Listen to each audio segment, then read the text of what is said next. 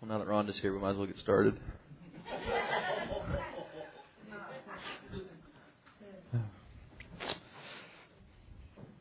So the lesson was don't get Greg's attention if you come in late. No, just kidding. It's nice to be here this morning.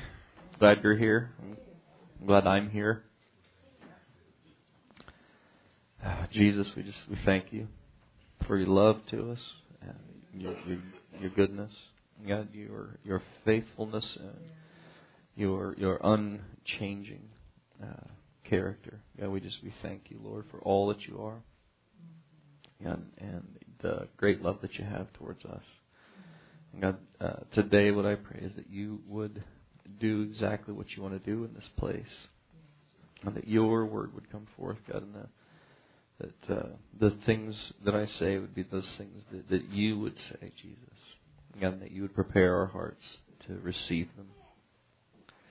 God, as the Word of God. God, as only you can do. In the name of Jesus we pray. Amen. Amen. So one of the great things about being your own boss is that you can ask your boss, hey, do I have to work on Saturday? And he always tells you no. So Mike and I will have had our business for 11 years this week. And I think we've worked like maybe a couple Saturdays that entire time ever when there was utterly no way around it. And so I spent 11 hours yesterday hawking our wares at the Johnson County Home Show. So it's almost like being held prisoner, but because you really can't leave. But it was profitable. It was just not how I would have liked to have spent my Saturday. So go with me to Lamentations chapter 3. Last week we talked about identifying with the things that you find in the Word, and Lamentations is a really good book to practice. What am I identifying with? Because it's a pretty tough book to read. But there's this great passage of hope in it. Some of the most precious, hopeful stuff that God says to us is here in Lamentations. And that's consistent with the nature of God. It's easy to treat God like a fair weather friend. When things are going well, it's easy to, and maybe that's not quite the right phrase that I'm looking for, but to treat him, casually when things are going smooth, and take him a little more seriously when things are tough. But the great thing about God's nature is that He's consistent, and so so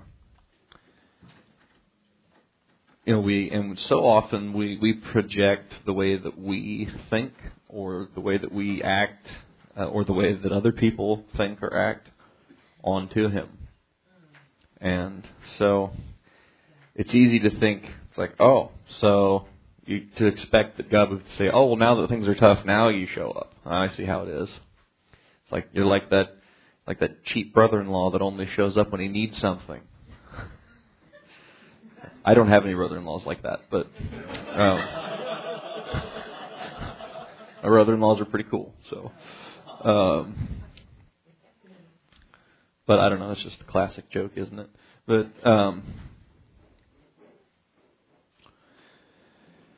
it's easy to think that God would act that way. It's like, oh, well, so now you're here. Now that things are tough, you weren't here when things were not, where things were going smooth, and I know that people even think that way. I've heard stories of people that it's like, well, I didn't seek God when my life was going smooth, so I'm not gonna turn to Him now just that things are rough. He's not gonna accept that. But the thing is that He does. And the thing about the love of God is that He's glad to see you. and he's always there, whether things are going smooth or not. Really doesn't change him. The great thing is he knows it changes us. So there's a lot of good stuff that God does in our life that comes out of the tough places that we go through. So of course in Lamentations, your Bible may or may not say the Lamentations of Jeremiah. Typically, this book is attributed to him, and of course after the destruction of Jerusalem, and which explains the rather pessimistic tone of the book, because there are times in life that you don't focus on on the negative things that are happening around you, and there are times when you just have to acknowledge, well, this is where things are at, and this is really not fun, and that's where he's at. But he turns it in this in chapter 3 and starts talking about the goodness of God. It's hard to find a good place to start here. About 17. He says, "Thou hast removed my soul far from peace, and I forget prosperity." I love the King James. I forget. So, as Mark Rutland says, I'll be reading in the King James. You can follow me in whatever cheap communist translation you may have. You don't need a King James to get into heaven. They'll give you one when you get there. But why stand in that long, embarrassing line? So anyway, love that guy. Okay, so "Thou hast removed my soul far from peace. I forgot prosperity. And I said, my strength and my hope has perished from the Lord.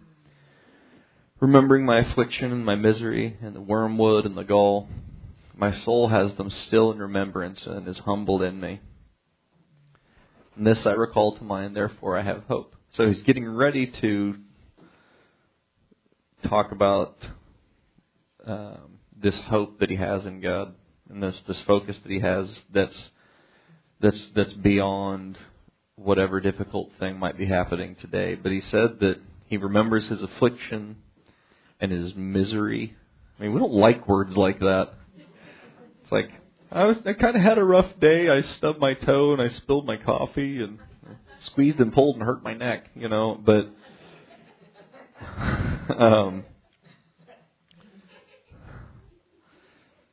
but he says, my soul still has them in remembrance and is humbled in me. And so it's like, we go through tough things, and I like that word humbled, because sometimes God He's so precious, and His blessings just pour out on your life, and it's easy for your flesh to get carried away with this sense of, and because the flesh loves to be in the entourage. The flesh loves to be one of the special cool people, and so when you travel with God, He makes you feel like you're in His entourage. You're one of His special children and all that, and you are. But it's easy for your flesh then to take that and like, well, I'm part of the entourage of God here. I'm special.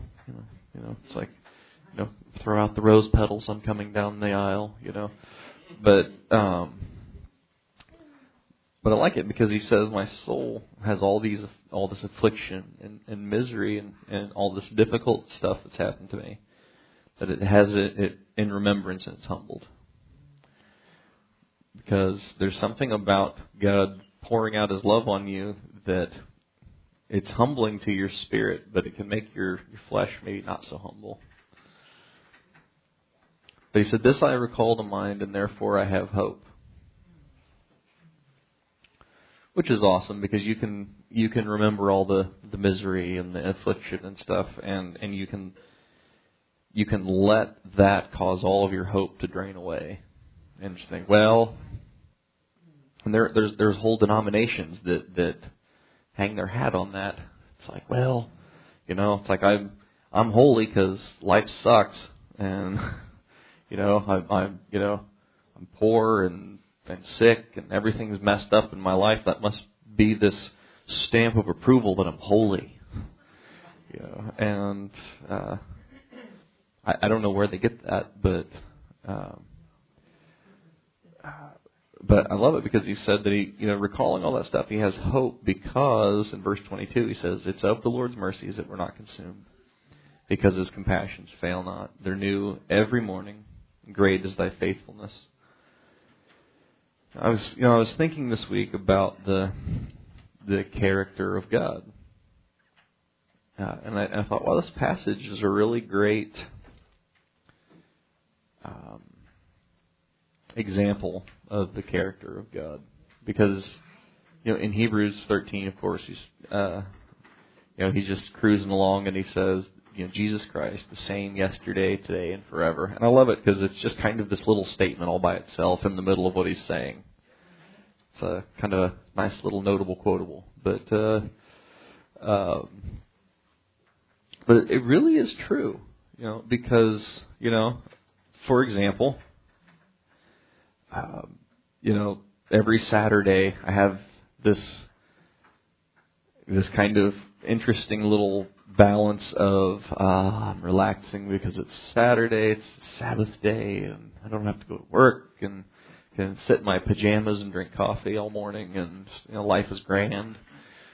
And at the same time, there's this pressure of I need to have something from God for church tomorrow, and it's an interesting sort of mixture of relaxation and anxiety that happens to you.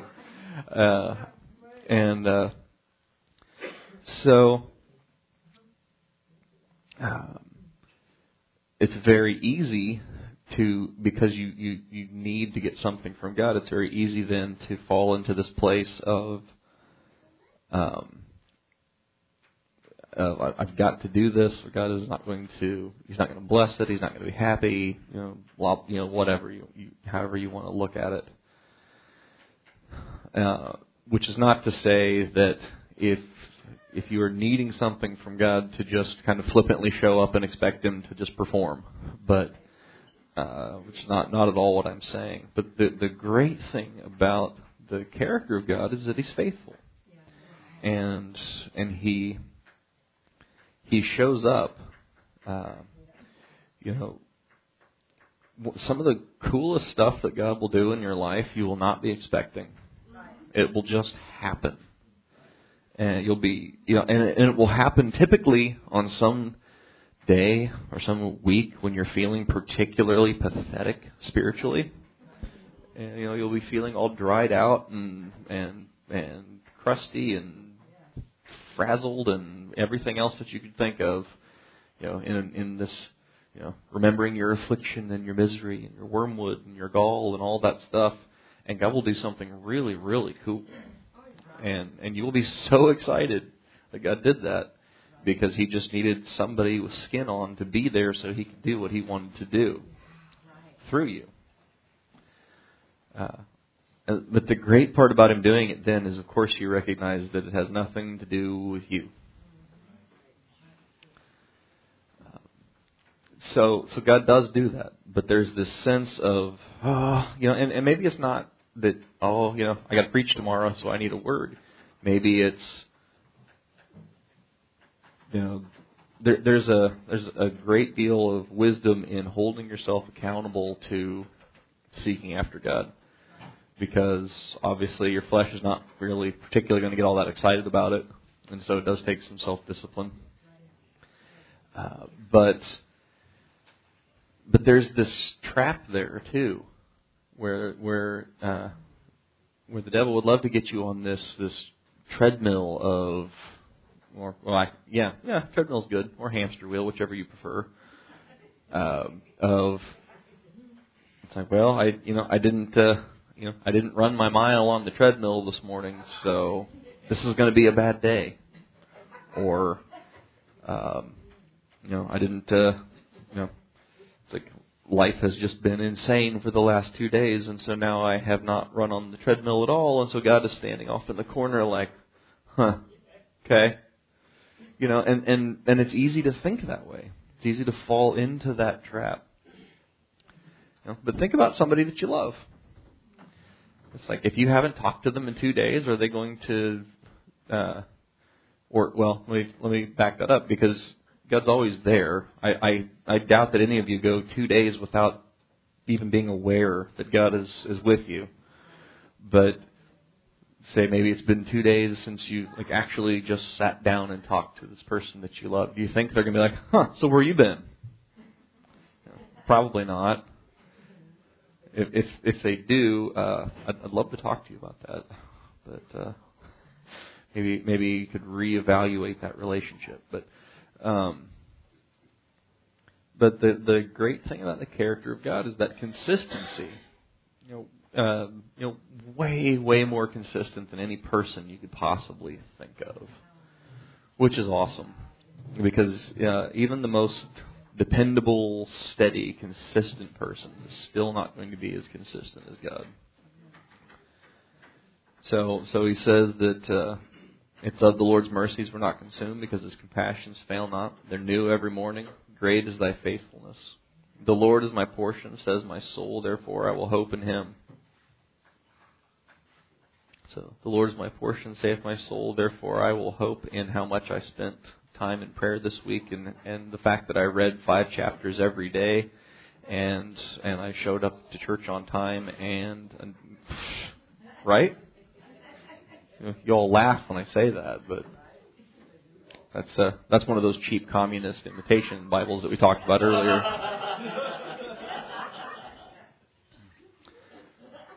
We were at a wedding several years and years ago, one of Cynthia's cousins, and the preacher just goes on reading this thing, and it was interminable. It's the best word I could come up with for it. And it was like, what is this? It was like this really terrible prose that was like,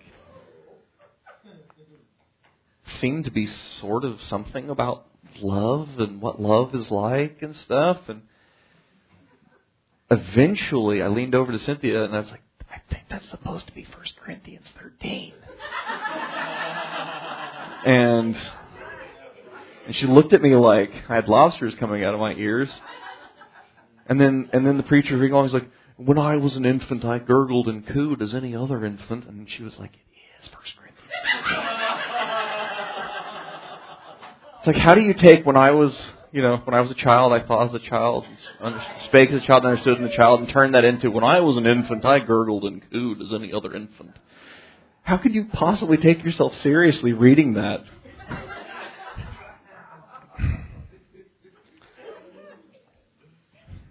So, cheap communist imitations indeed.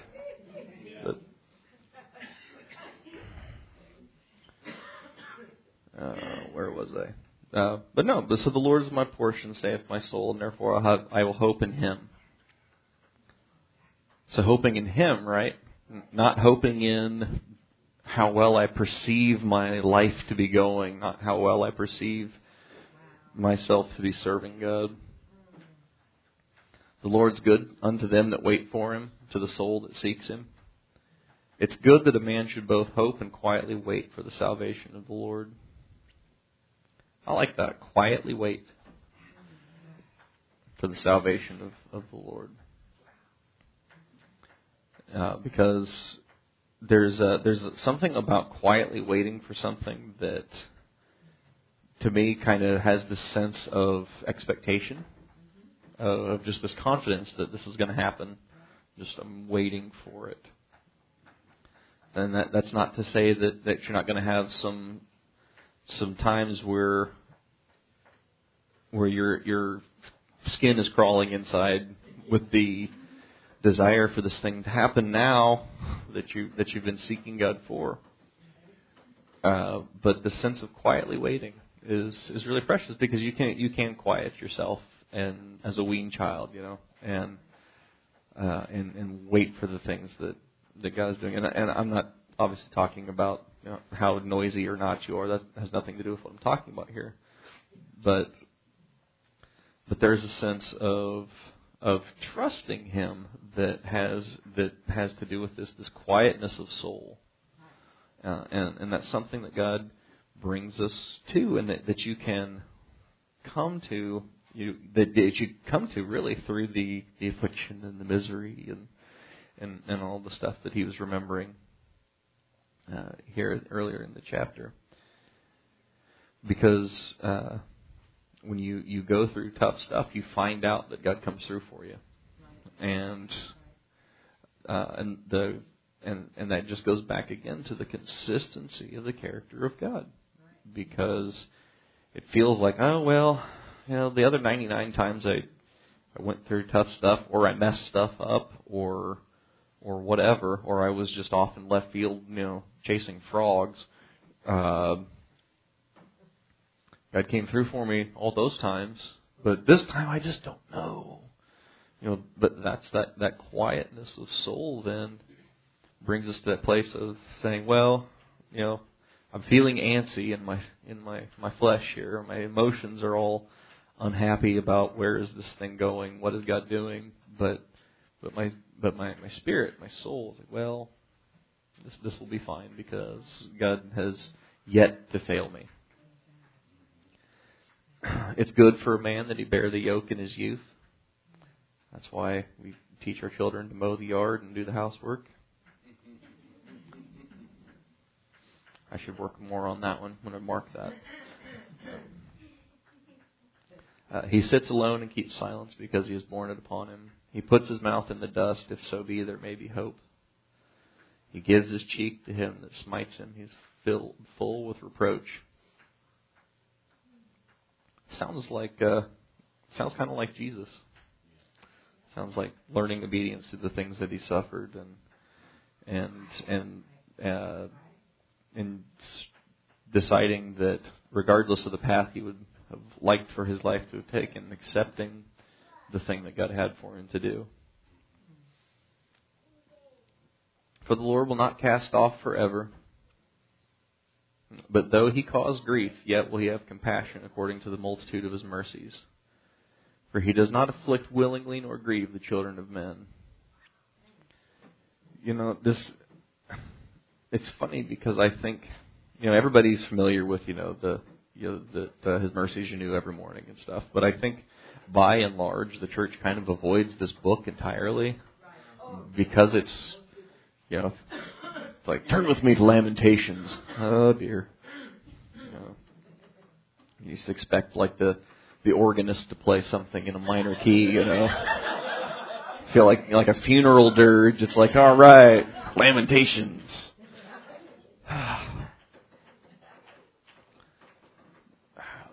But I think, I think verse 32 and 33 tells us something really precious about the character of God that a lot of people don't really get. Because he says, though he causes grief, yet will he have compassion according to the multitude of his mercies, for he does not afflict willingly nor grieve the children of men. And this word willingly means from his heart. So God is not like, a 7-year-old boy tearing the wings off butterflies. I like how all the young men laugh at that. They're like, 17. When I was 27, I was still tearing the wings off butterflies.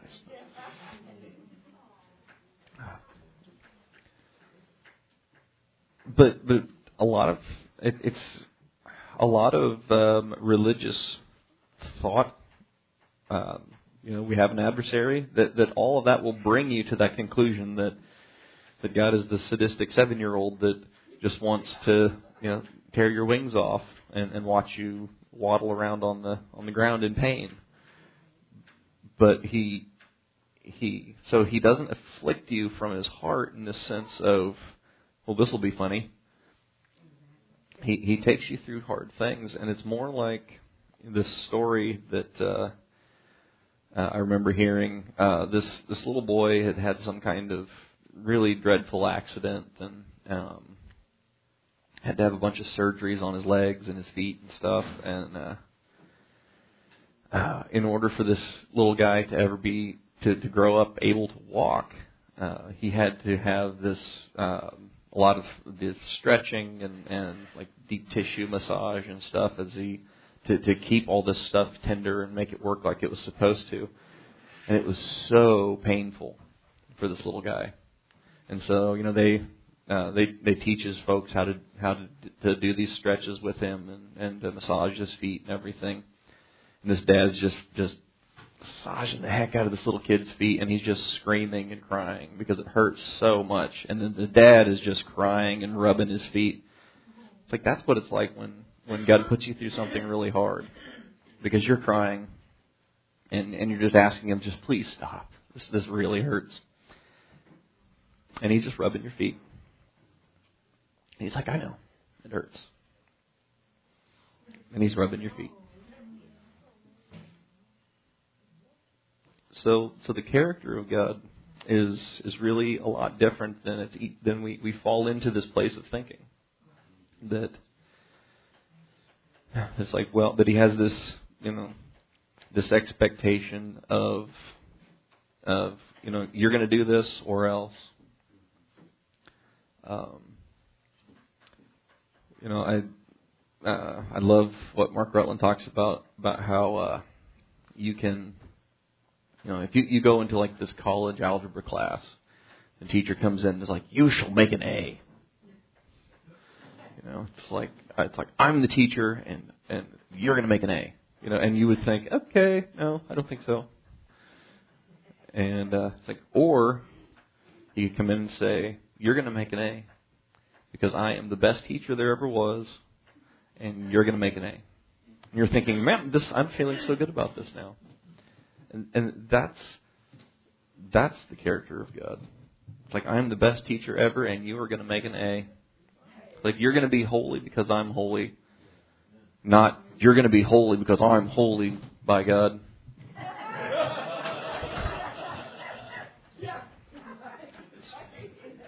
It's like, you're not going to show off any ankles or any arms because I'm holy. It's not, God's not like that.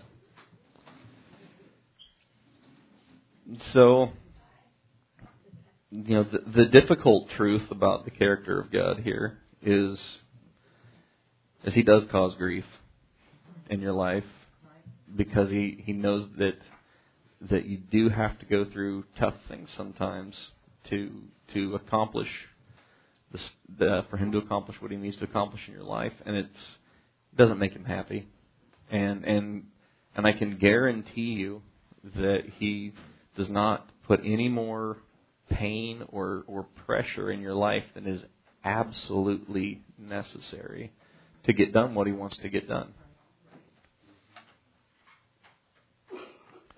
So it says, though he cause grief, yet will he have compassion according to the multitude of his mercies, for he does not afflict willingly nor grieve the children of men. I remember talking to somebody that was going through something really, really tough, and I brought up that scripture, and it was like pulling the record off the needle off the record. It was like, wait, what? Like, where is that? They just like dropped everything, and it's like I want to go read that, because it's easy to get in the middle of something really tough and feel like that it's just, well, God's just doing this in my life and he doesn't care.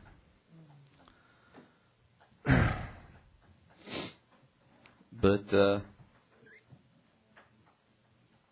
I don't know. I suppose you could keep going in there. It's he talks more about the character of God. That he doesn't afflict willingly or grieve the children of men, to crush under his feet all the prisoners of the earth, to turn aside the right of a man before the face of the Most High, and to subvert a man in his cause the Lord approves not. So God's about honesty and fairness and justice. Who is he that saith, and it comes to pass when the Lord commands it not? I like that. I like that because because it begs the question then, so what has God said then, about my life? Like, has he commanded good in my life, or has he commanded evil? Has he commanded failure, or has he commanded success? Might be a better way to say it, in my life. And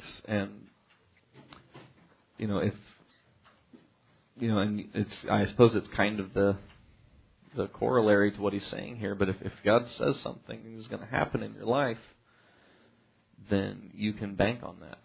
You can count on it happening. So, so it's a precious chapter. But the thing about God is that He has this character that's consistent and real, and you can find it in His Word. If you're not sure, what God is doing in your life, or what would God do with this situation, you'll find it in the Word, and I can guarantee you that the things that God does in your life is good. If it's something painful, it's good. You could use the old phrase, no pain, no gain. I'm not a big fan of that one, but it is true. If you've ever thought, you know what, I'm going to take up exercise. I'm going to start lifting weights, and you've been sitting for the last 10 years or whatever, and you think, man, I have like these legs of steel. Look at all this weight I can squat. And then the next day, you can't get out of bed. No pain, no gain. You're like calling the gym. It's like, help me, I can't move. I'm crippled. You're like, that's okay. Tomorrow will be worse. And then it is. The day after is about as bad as it gets. But anyway, so the character of God, though, is a consistent thing that you can count on, and no matter how you think things are going for you or how you're doing, you can count on Him being the same. And so whether things are just tooling along just fine, or you feel like maybe some course correction is in order, or maybe God's telling you some course correction is in order, or maybe you just are going through a tough thing and you feel like, what happened to me? In all of those things, you'll find that the character of God is the same and that it's consistent. So, Jesus, we thank you for your faithfulness to us. God, indeed, it is because of your mercies that we're not consumed. God, not consumed by our failures, not consumed by our sins, not consumed by the circumstances in our life, not consumed by our successes. God, but that we are held in your hands. We praise you for your love and goodness to us. And we thank you for all that you're doing. And God, we just pray that today you would minister to our hearts as only you can do. God, that we would worship you in the beauty of holiness. God, that we would reach out to you and give you the glory and the honor and the praise that you are so due. God, and that in this place your presence would pour out and refresh every thirsty soul. God, that you would meet every need. God, if we need the dust blown off of our altars, God, bring in the wind of your presence and do it. God, whatever it is that we need, God, if we have come this morning not knowing for sure what it is that we need, show us. God, if we've come without a sense of expectation and simply showed up because it was Sunday morning, God, raise our sense of expectation. God, do something in this place today, eternal. God, something that would feed our souls. God, something that would be a guidepost on this pathway, on the narrow road. God, we just pray it and ask it in your righteous name. Amen.